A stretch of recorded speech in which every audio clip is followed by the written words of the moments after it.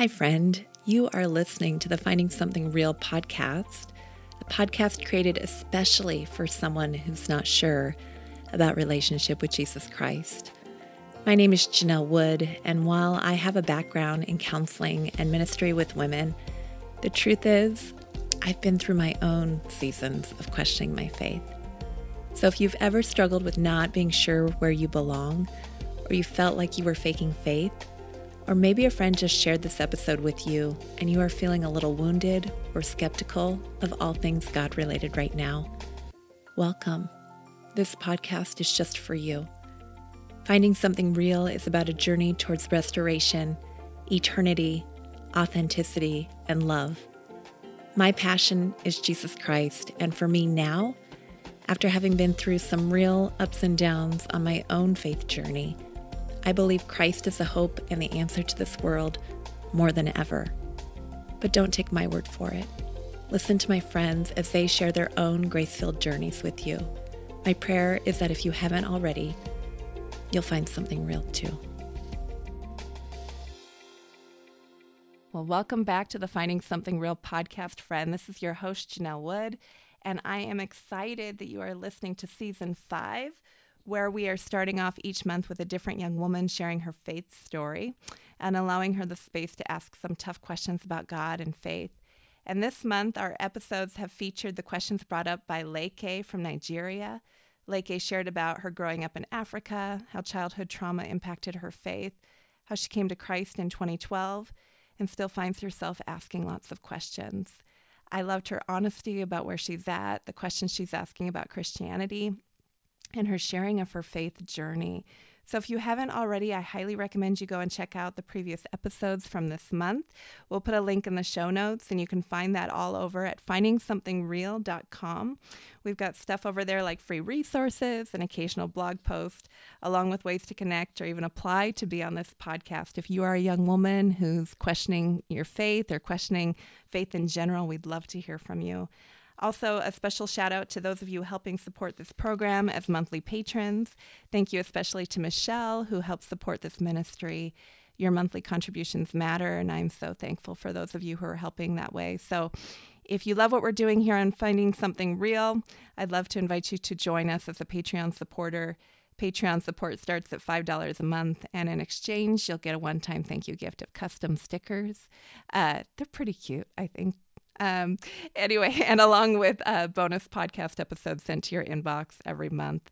That episode is a monthly recap of the conversations we had all month, and I always invite the young woman whose stories are being featured on this podcast to join me for those candid and casual wrap-up conversations. If you are interested in hearing those follow-up episodes, or if you just like this podcast, please check that out again at findingsomethingreal.com. So today, I think it's just going to be extra special because we've already had quite a bit of technical difficulties. And I'm hoping that Leke will join us. She's kind of been in and out of the recording this morning already before we pressed record, and she's not here currently, but I'm hopeful that she'll be back. But I'm really excited because today there's a little preview of somebody special that's going to be on the podcast later this year, and you probably, as a regular listener of this podcast, would already know who she is. She's a previous co-host. She's one of my favorites, and I'm excited to announce that she'll be back, like I just said. But Dagmar from the Netherlands is actually joining from downstairs this morning. I told her that I'd love for her to be here, and here she is. Dagmar, welcome back. Thank you for having me. You always say the exact same thing. I know, that's why I said it now. I know. Dagmar, what's it been like the last 3 weeks? I know you've been here. We were just talking about you coming to the Cannon Beach Christian Conference Center. You came with us as a family. But how have you been? It's been several months since people will have heard from you. Actually, it's kind of weird. This is a preview, but it's several months since the last time we recorded. It's a whole thing. So just tell me, how are you doing? Well, I'm right now at the point where the intellectual barriers of Christianity are no longer a problem. It's more about me being scared of what it might do to my life if I became a Christian. It's hard to take that leap of faith and to let him control my life. So that's kind of where I'm at right now. Well, that's very real. And how is your life right now? Tell me a little bit about that. Well, I dropped out of college and I started doing work for people that cannot clean their homes themselves anymore. So I clean it for them. And then on the weekends, I work on a daycare farm for kids who struggle with whatever problems they're having. And we do activities there. So that's kind of what I'm doing. I'm also in the process of becoming a vaulting instructor. So that's been good. Wow. Well, I've been really blessed by you being around our conversations that we've gotten to have. And thank you for also not just being present, but also cleaning our fridge yesterday. Shout out to you. Like, in your cleaning skills are amazing. But I'm just glad that we've had the last 3 weeks with you. Tomorrow you're headed back to the Netherlands. I know you'll be back for some conversations over Zoom, which is amazing. But I'm just grateful that you're here and that we've had the time that we've had together. So thank you for being here now it's 7:00, but 6:30 this morning, when yesterday you slept in until almost 9. So thank you so much. Yeah, no problem. Thank you for allowing me the chance to be here. Well, I'm really excited about today's guest because he was highly recommended by someone that was previously on this podcast, Gernot Zeilinger. Gernot has actually been on twice, but you won't hear his next episode until next month. Gernot was the only guest that I can recall where immediately after our conversation, I said, please come right back. I need you to come back. And I don't think I said it quite like that, but he agreed. And so just really grateful for him. And one of the things that he shared with me, I said, do you know anyone else who's really good at this kind of thing? And he said, I can think of somebody. He's a C.S. Lewis guy. He has a wonderful sense of humor. And that was enough for me. And so anyway, I'm really excited to welcome today's guest, highly recommended by his friend. Please welcome Jahdiel Perez. Welcome, Jahdiel. No pressure, Gernot, right? Thanks for no pressure.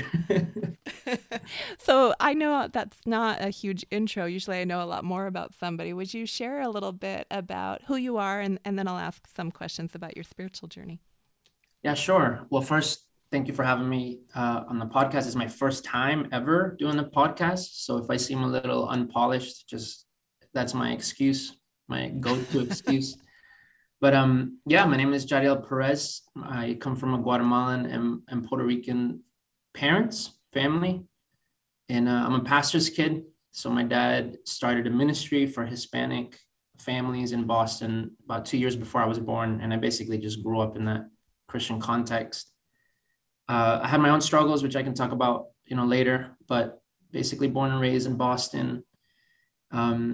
Was involved with ministry starting in my 17, 18, 19. And then, then God opened doors to study philosophy at UMass Boston. And then, the rest has been kind of a really wonderful journey. I got to study a little bit of theology at Harvard, and then landed in Oxford to do doctoral work on C.S. Lewis, which was my dream actually for 10 years. I really want to go to Oxford. And it's just been a wonderful, exciting journey to trust God and just to follow him, let him guide me. And that brings me to this moment, sitting with Janelle and Dagmar, doing my first podcast. That's awesome. And you also are husband and father, is that right? That's correct. Yeah. My wife's name is Wendy, and we have a 1.5-year-old boy named Jahdiel. He's just the love of my life right now. So Yeah. yeah. That's such a fun age too. I loved those ages. Um, so you shared about being a pastor's kid, but you had to come to faith on your own. What was that like for you? Did you ever question your faith, Jahdiel, or was it ever a struggle for you? There was a moment when I started studying philosophy at my undergraduate where I had a crisis moment, and it was very difficult because there weren't any intellectuals in my church. Most of them were Central American immigrants that had not gone. Many of them didn't finish high school. Many of them didn't go to college. So I started wrestling with these intellectual questions, and it was tough because I didn't have anybody to help me. That's when I started to search for ministries, evangelism ministries, apologetic ministries that were able to help me a little bit.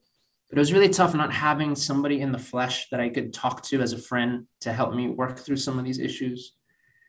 And I remember there was a dark night of the soul for me. I'm a pastor's kid. I'm supposed to be, the model for the church. And I remember going to church one time and just feeling like I'm not one of them anymore. And it was terrifying. It was scary. My entire foundation of my life felt like it was shaking because I started to feel like, wow, I made like an us and them distinction. Like there they are worshiping. I used to worship like that. I used to believe that, naively. And now I'm having these huge questions and I don't see any light anywhere. What am I supposed to do? And that was a really tough moment. And I remember I had to make a decision. And I was like, all right, well, and that's what philosophy does to you. So philosophy starts by feeding the organ of your reason, right? And it feels good and it's nice and it starts validating what you already believe.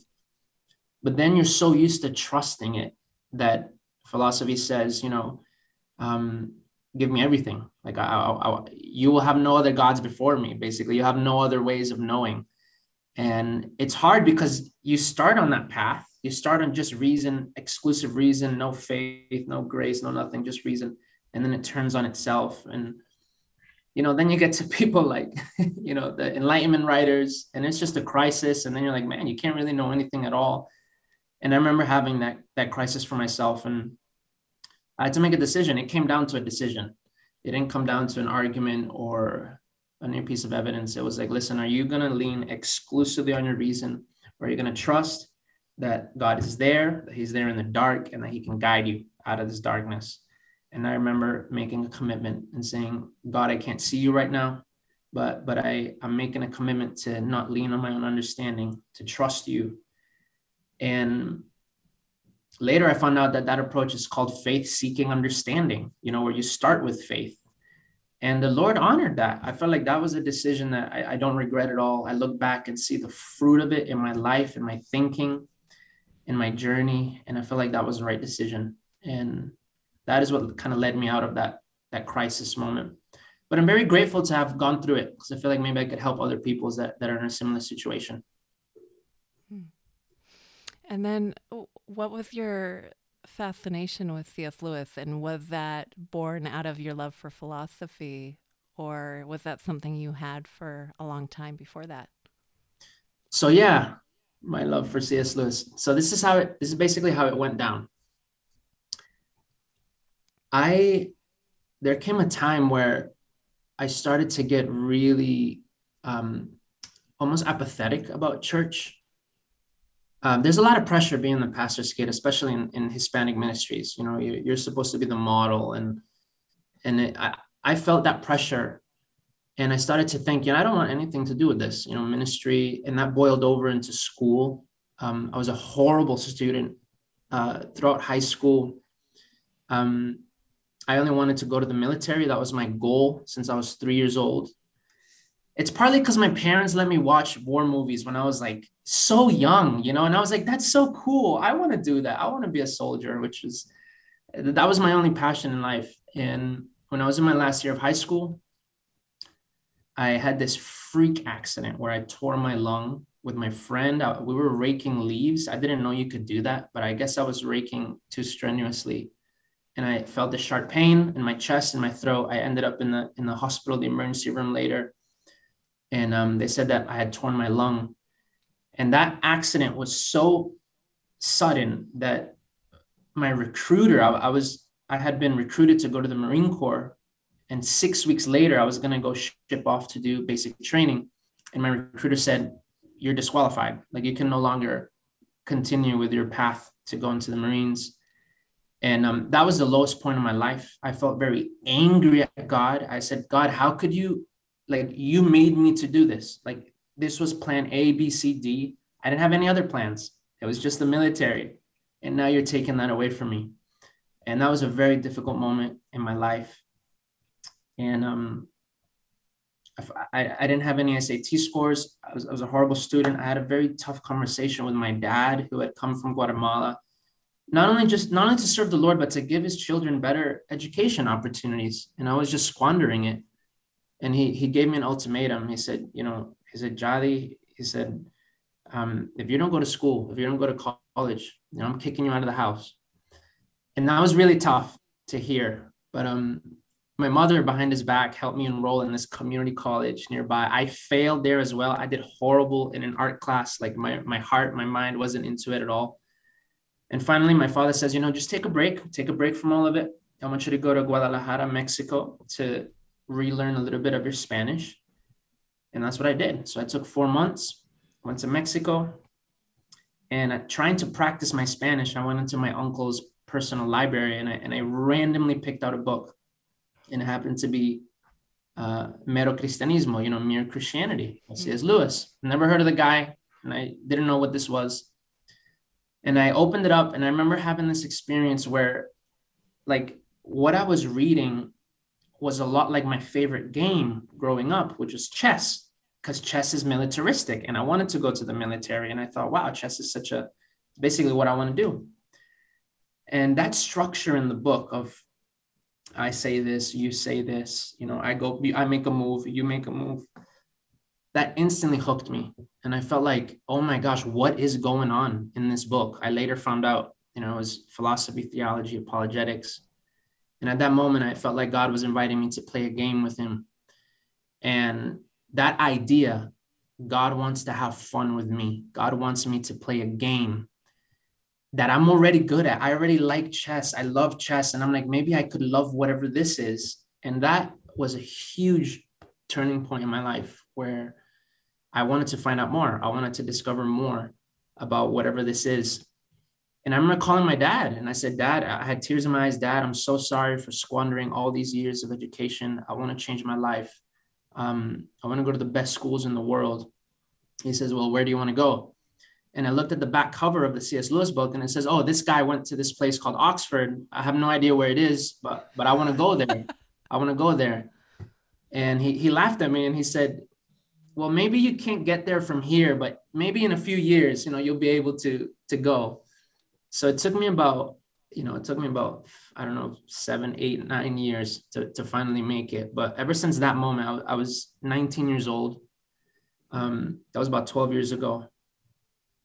That's when I knew I want to go to Oxford. I want to study this guy, C.S. Lewis. And that's what happened. Like that's where it came from. And God has been good. And he told me that there was a moment in the middle of the whole crisis where I went to church. I really wasn't used to hearing from God. And I remember feeling this very strong sense, like, if I trust him, he'll take me to places that I never dreamed of. And that's exactly what has happened these past 12 years. Like, he has taken me to places I could not have imagined. Some of my old teachers from high school have found out what I've been up to, and they're like, Jahdiel, like him going to Harvard and Oxford, like he was the worst. Well, thank you for dealing with a little bit of technical difficulty there. Praise the Lord, we're back online. Jahdiel, you were just sharing about the impact of studying C.S. Lewis, what that had. Do you remember exactly where you were? I'm not sure.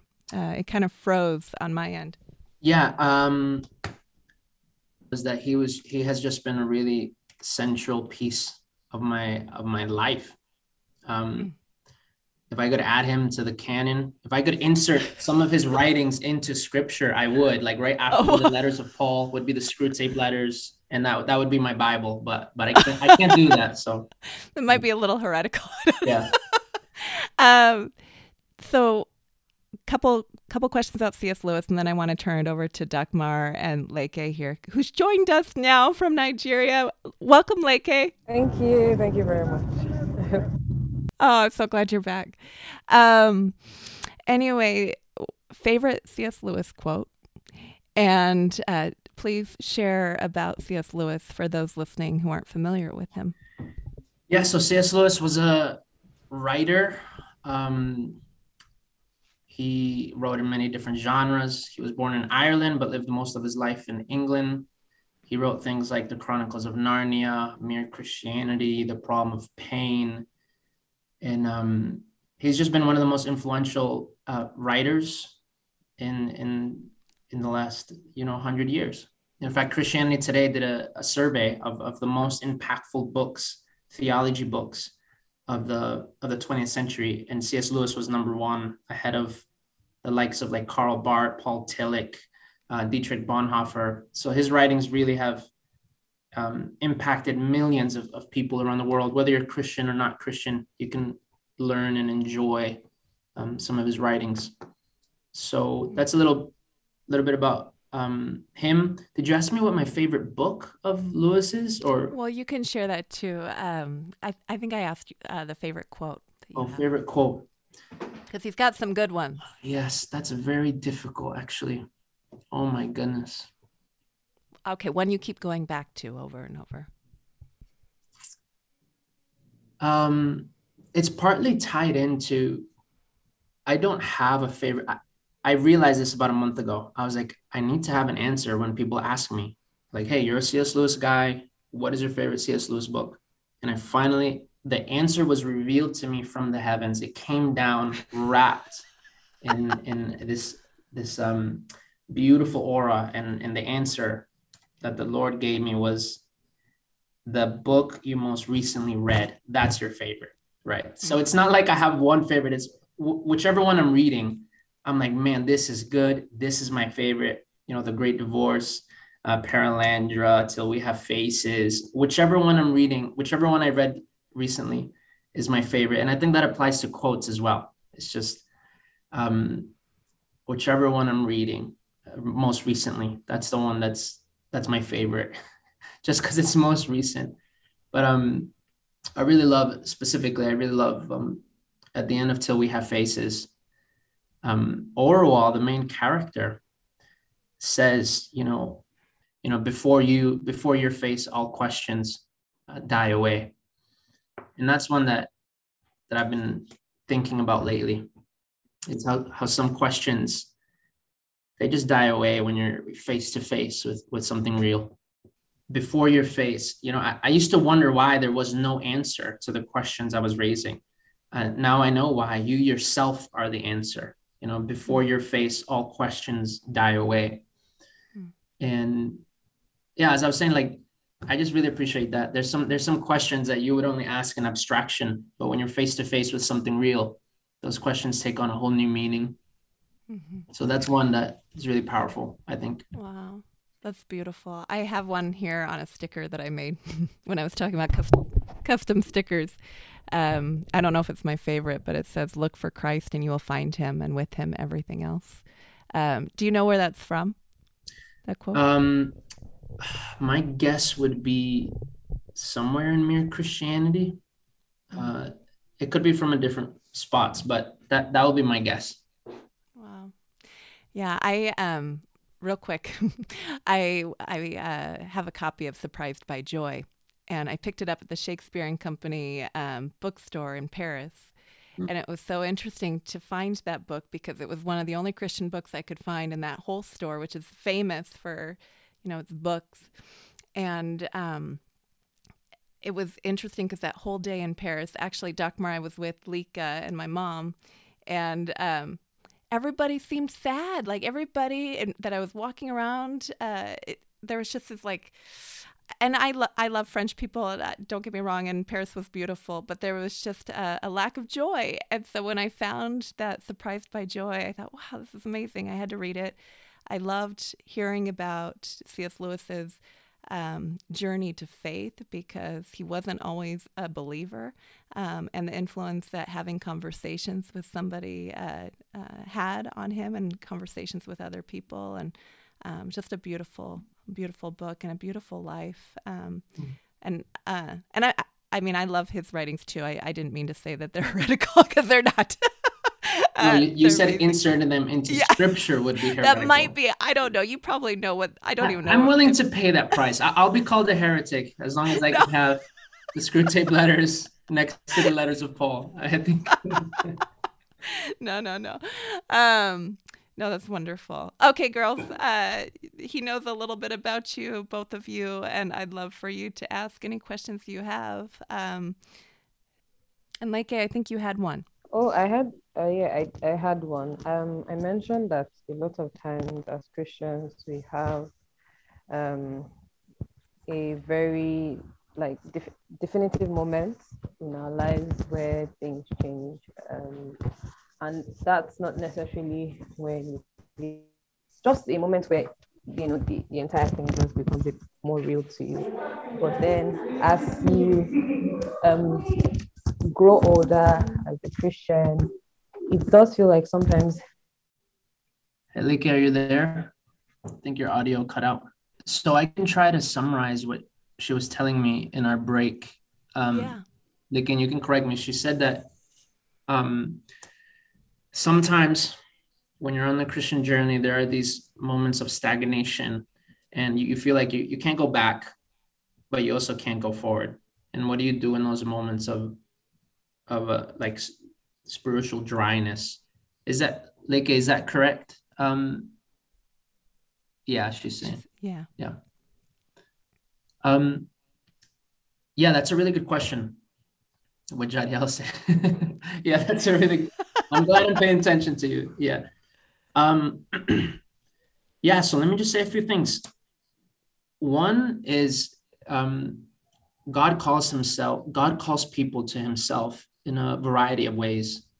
And I think you're right, like, it's a sense that not everybody has the same path to God. Sometimes I grew up in a very Pentecostal culture where it's about this one definitive moment where everything changed.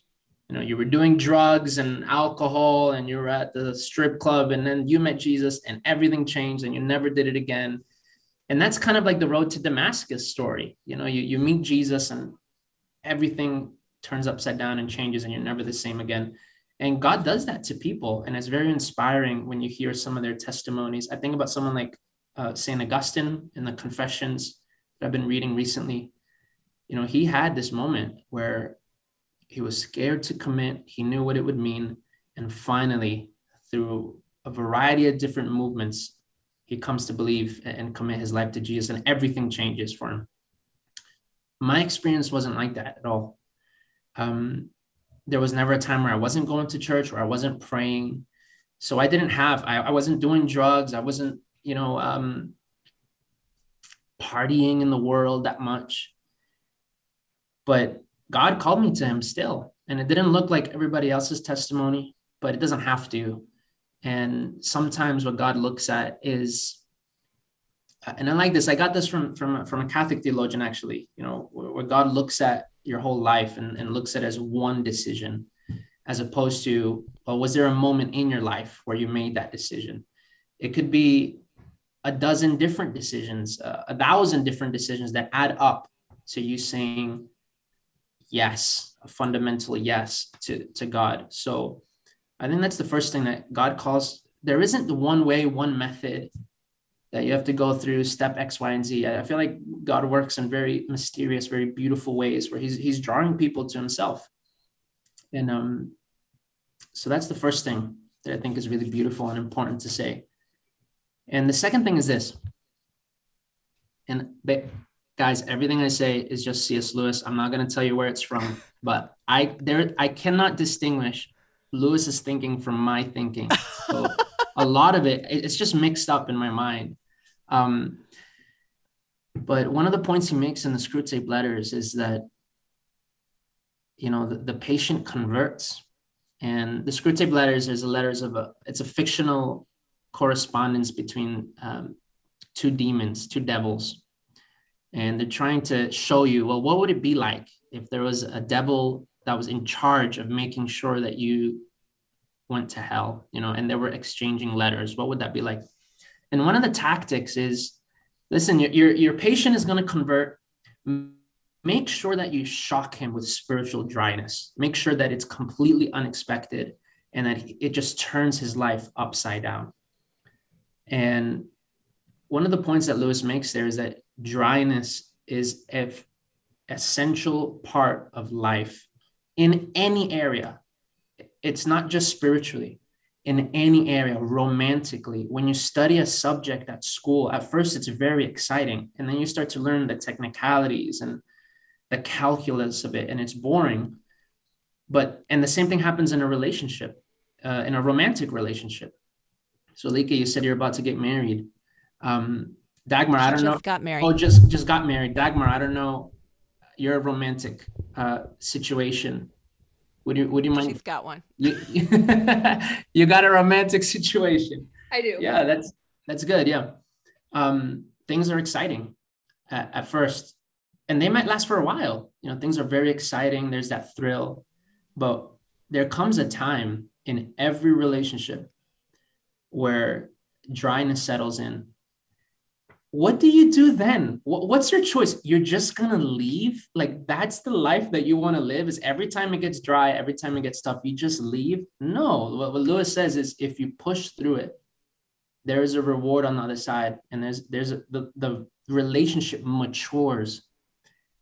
And that has to do with this notion of what is the role of feelings in our relationship to God.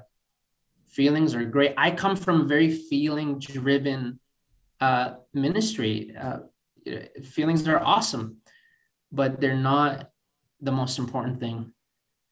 And sometimes you can prove your faithfulness when there aren't feelings. Sometimes it's worth more, actually.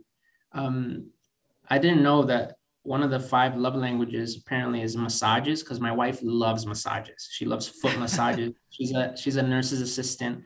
And she comes home from a long night shift, and the best thing I could do for her is give her a foot massage. And sometimes I don't feel like it, but I tell myself, it doesn't matter what you feel. You act. What would someone in love do? Give her a foot massage. What would I have done when I was first newly married or dating her? I would have loved to do that. So I'm going to do that. It doesn't matter how I feel. It's what is my life? What are my actions? And one of the principles is that once you perform the action, the feelings sometimes follow. So it's not all about, feelings shouldn't be really that important. It's wonderful. It's great when they come, but it's not what makes or breaks our relationship with God. And the third thing I'll say is this: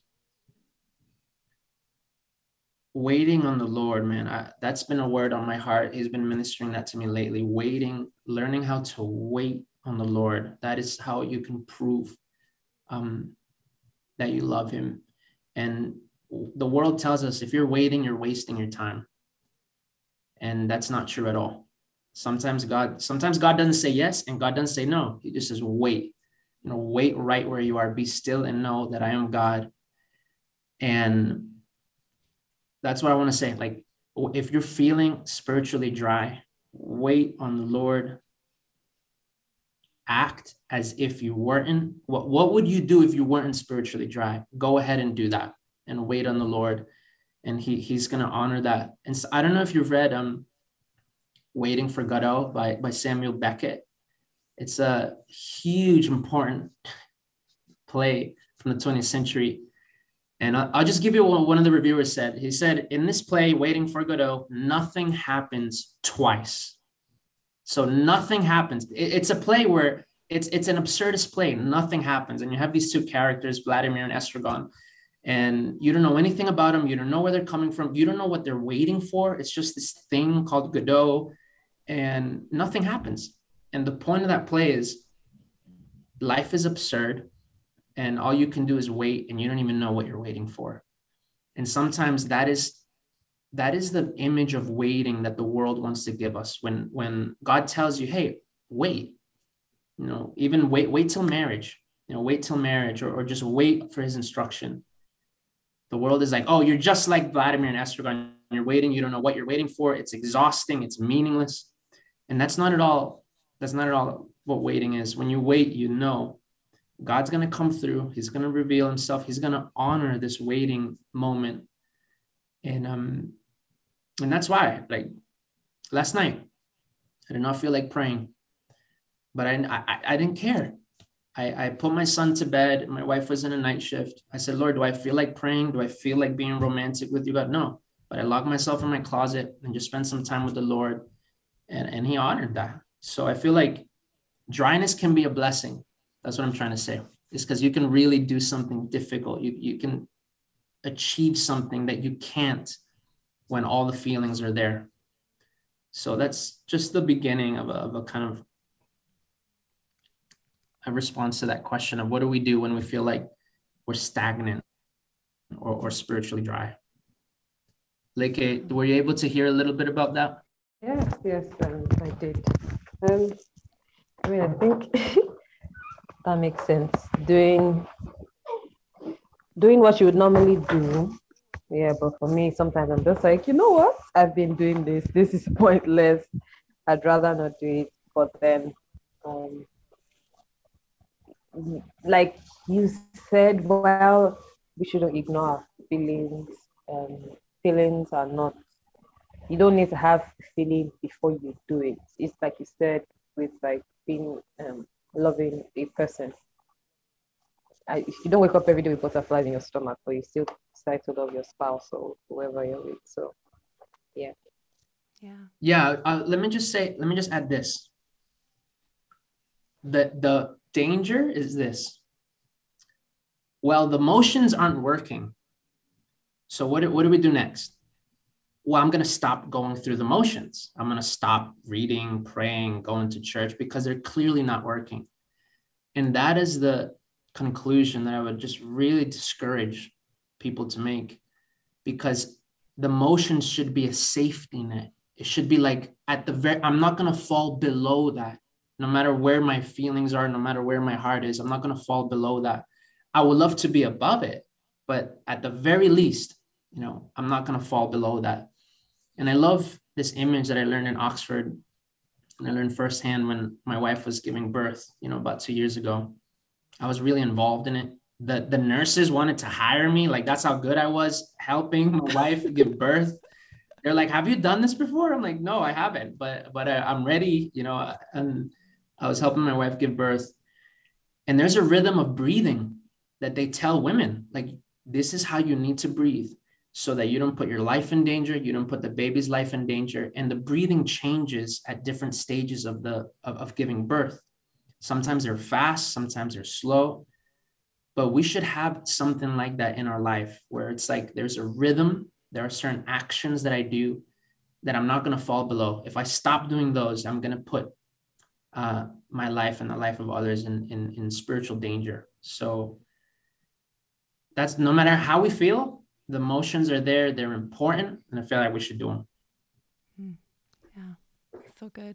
Dagmar, I'm going to let you ask a question too, because we don't have a ton of time left, and I want to make sure that you get a chance to ask something as well. All right, so I didn't have anything prepared for some reason, but I was just listening to what you were saying about how sometimes you just need to do stuff in order to feel like it's right and feel good.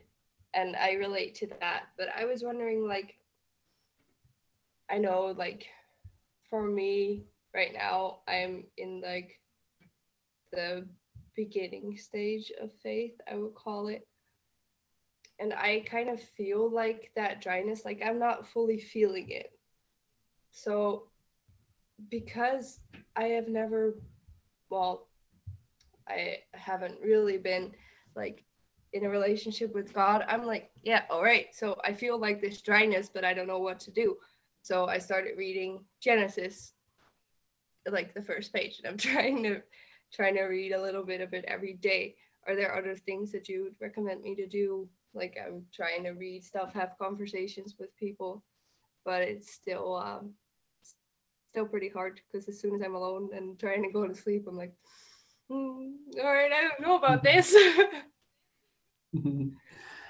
Well, can you just say a little bit more about the last thing you said about, like, I don't know about this? Like, what do you mean? Like, oh, maybe you start doubting the things that you were doing earlier. Is that what you're saying? No, not really doubting the things that I was doing earlier, but more the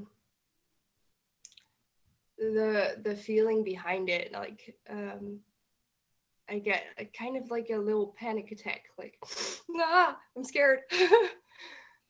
Yeah. Well, let me just say, the first thing is, I just want to congratulate you, like, because and as I was reading about you, as I was listening to your story, I'm like, here is a woman that understands the gravity of what she's doing. Some people, they don't understand the gravity of it. They just say a quick prayer. They're like, all right, I'm going to be a Christian. And then they're not. And then their faith is not deeply rooted because they didn't understand, what am I committing to? What am I committing to? Well, I don't understand this decision. What is it to make a decision to commit my life to Christ? And you're saying, I'm afraid to do that.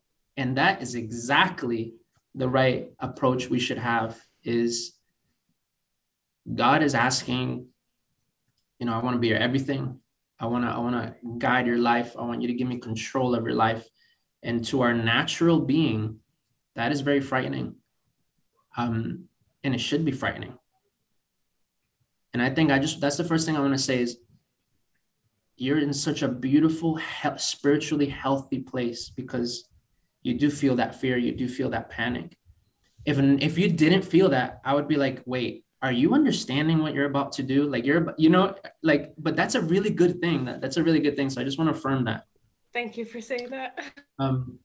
Yeah, that's a really good thing. I would rather have somebody like you than have somebody that's just like, all right, yeah, I'm not afraid. Let's just do this. Let's just jump right into it. It's like, bro, do you understand the commitment you're about to make? It's like when you get engaged, man, I was terrified. I remember when I got engaged with my wife,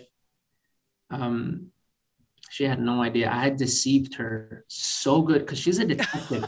She's a detective. And I'm like, the one thing I want to do is surprise this woman, but I can't surprise her. So I remember just weaving a web of lies. Lord, forgive me for all those lies that I told her. I told her, hey, maybe later today we can go ring shopping. And she didn't know I had the ring in my pocket that I was going to give her. And she got so mad. She was like, man, you're taking way too long. But I remember we went on this little gondola boat together, and she was talking. I was nervous. I was sweating. I wasn't eating anything. And I remember, oh my gosh, my life is about to change. Am I sure? And I'm like, yeah, I'm sure. Like, this is the one, and I remember going on my knee and just asking her, I want you to be my wife. Will you marry me? Will you spend the rest of your life with me? And she was shocked. And I was like, yes, finally. Like, I surprised her. But it was terrifying. It was absolutely terrifying because I wasn't playing around. I knew I was going to make a commitment for the rest of my life. And that's really good that you feel that way. The second thing is that, man, sometimes we don't want to let fear hold us back from enjoying things that can only, there are some blessings, some beauties, some truths that are waiting for us on the other side of fear. And it's tough, and it's really tough. But if you can manage to muster up that courage, I feel like sometimes that's just as valuable as faith. Having the courage to say, you know what, I'm afraid, but let's do it. Like, let's do it. Let's take this step. Let's take this leap. And the beauty about it is this. And Dagmar, I feel like you need to hear this probably. If you place your trust in Christ and you're like, I'm doing this, I'm going all in. I'm going to go all in. It's not like you're going to end up like a nun in a convent somewhere tomorrow. Like, that's not the thing at all. It's just like, it's a series of steps that I'm taking, Janelle is taking. That's what it means to be a Christian, is now I have to take another leap. And now I have to take another leap. but I know who I'm taking that leap with. And that makes all the difference. So at first it was, okay, God, I'm going to trust you, that you know what's best for me, that you have a plan for me, that you can guide me. I'm going to trust you. It's hard. I remember it was so hard for me when I was 18, 19 years old, and I decided, God, I'm going to trust you. I was in a relationship for many years with this girl, and I knew that wasn't a relationship that I needed to be in. It wasn't honoring God. It wasn't helping me at all. And I remember the moment I said, God, I'm going to trust you. I'm going to trust you to guide my life. I remember I went to that girl. I had a very difficult conversation over the phone. I said, listen, I need to do something different with my life. So I need to break up with you. It really hurt. I mean, I was depressed. I was sad, but that was me showing God, like, I'm trusting you, and I'm doing something about it. And I'm taking this first step. I don't know what's going to happen a month from now, 6 months from now, but I know this is the step that you want me to take right now. And that's what the Christian life is. It's a series of steps. It's a series of leaps. But man, it's beautiful, and it's a journey, and it's true. And I feel like that is the invitation that God gives everybody. It's like, if you can trust me, I'm going to take you to places that you haven't dreamed of yet, that you're incapable of fathoming yet. But you look back, and sometimes you look back and you're like, man, that was the wrong decision. And sometimes you look back and you're like, that decision made all the difference. Was it terrifying? Yes, but it's never not terrifying. Dagmar, you can be 90 years old and this will still be a terrifying decision. It's like getting married. It's like having a baby. It's right now, my wife, the weirdest thing happened to her after she had her first baby. She wants more babies now. I said, what? Like, you have just been through the most traumatic thing. It traumatized me for many months. I couldn't talk about it. It was very difficult for me to process. I remember getting angry at God because it was a long, complicated labor. And now she wants more. And I'm like, this is absurd. Like, financially, spiritually, like, why would we put ourselves through that again?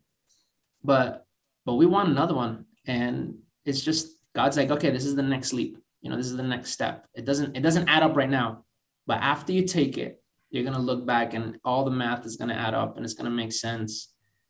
And so those are the two things I just want to say to you. It's good that you're afraid. That's good that you feel that panic. And the second thing is, I wouldn't want that fear to stop you from starting this journey that you can look back on and be like, oh my gosh, this was the best thing that I ever did. One of the things that Lewis says is, Christianity can either be infinitely important or not important at all. What it can't be is moderately important. Christ either makes all the difference or he just makes no difference. Like, go do yoga, go, what are you doing with this whole church thing? And I believe that people that make that commitment, that choose to press through that fear, God honors that. And you can look back and be like, why did I wait so long? This was the best thing I could have done. And that's good. Yeah. So it's good you're afraid. Number two, my prayer is I hope that fear doesn't paralyze you, and you're able somehow, God is able to give you enough courage to say, you know what, I'm going to do this and get ready for a lifetime. That's what it is. That's what it means to be a Christian. It's just to take steps of faith all the way. And it's thrilling. It's exciting. It's terrifying, but it's really fun. I'm doing it now. I'm doing it now. I'm in the middle of a move, and it was terrifying. And God was saying to me, wait. And there were people offering me jobs, and I need a job. I have this 1-year-old who's hungry. I need to pay for things. And I felt like the Lord was saying, you need to wait. Just wait. I have something better for you. But God, I need to pay the bills. My wife, like, how am I going to feed? Just wait.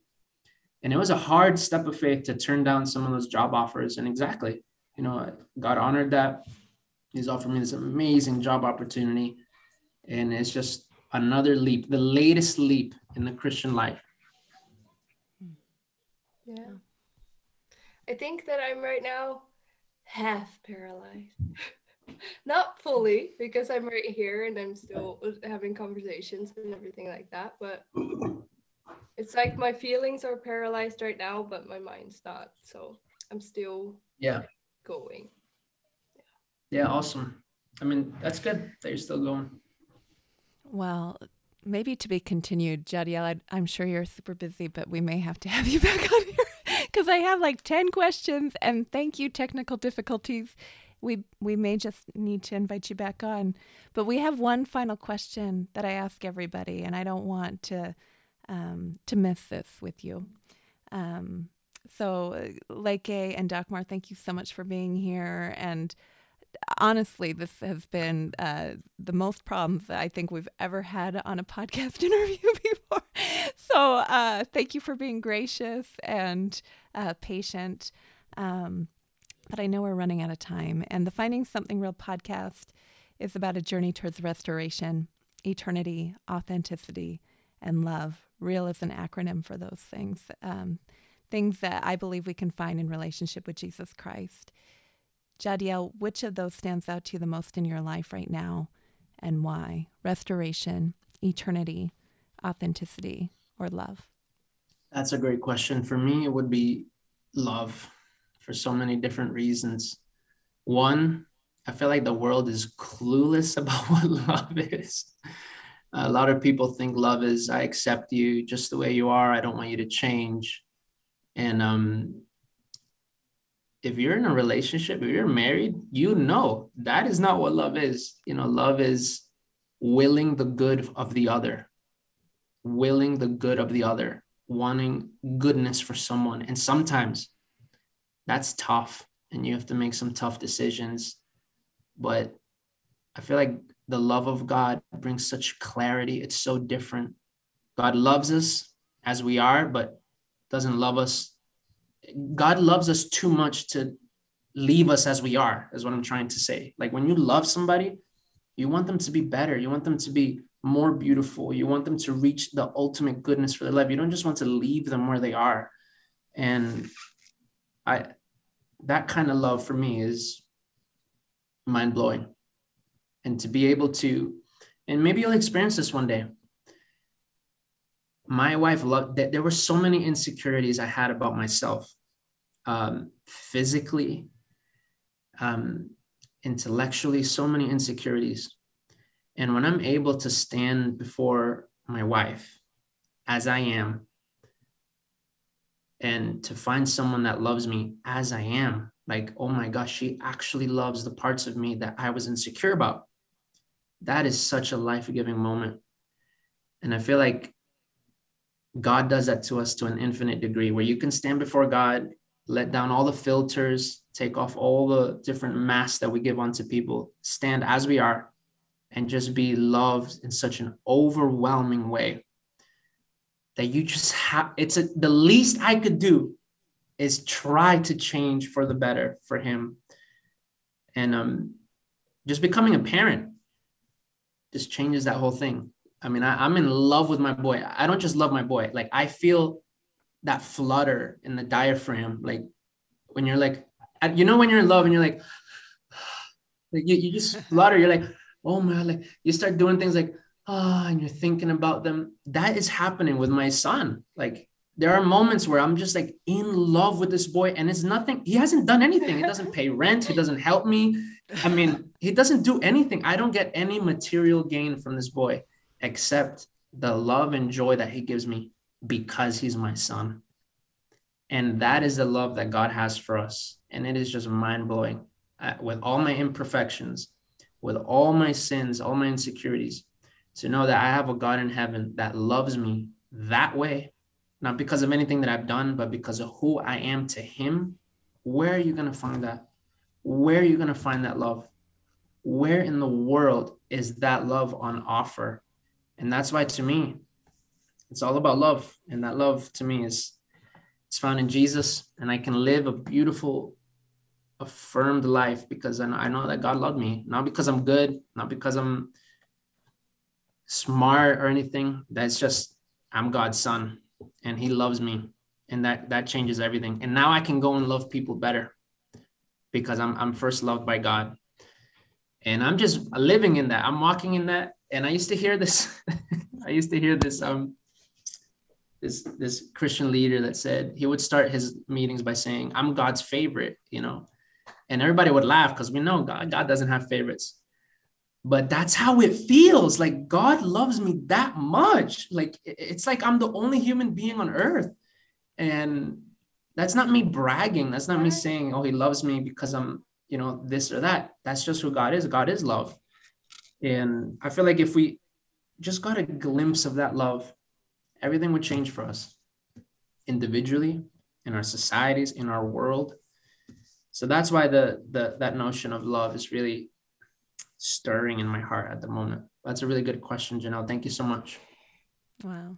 Yeah, it reminds me of the Apostle John, who said the disciple whom Jesus loved. It was like John understood.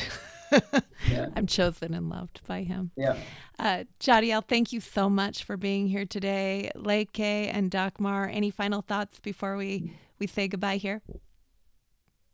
Yeah, none from me, but thank you for your time, Jahdiel, giving me a few things to think about. Yeah, it was really fun. Yeah, it was really fun. Thank you so much for waking up early, Dagmar. And Leke, it was awesome to connect with you both. And I wish you both the best. And thank you, Janelle. Thank you so much. Until next time. Thank you for listening to the Finding Something Real podcast, friend. This season, we are inviting young women to join me as they share their personal stories and ask honest questions or share objections to the Christian faith. We hope to feature a different story each month and then invite Christian guests on to share from their own journeys and experiences and maybe answer some of those questions in follow-up episodes. Friend, the Bible says that Jesus Christ is the same yesterday, today, and forever. I believe with all my heart that Jesus Christ is still in the restoration, eternity, authenticity, and love business. I know not everyone has experienced that, but if you're curious at all at whether there's something real to be found in Jesus, I invite you to come back next week as we continue on a journey towards finding something real in relationship with Him. Until next time.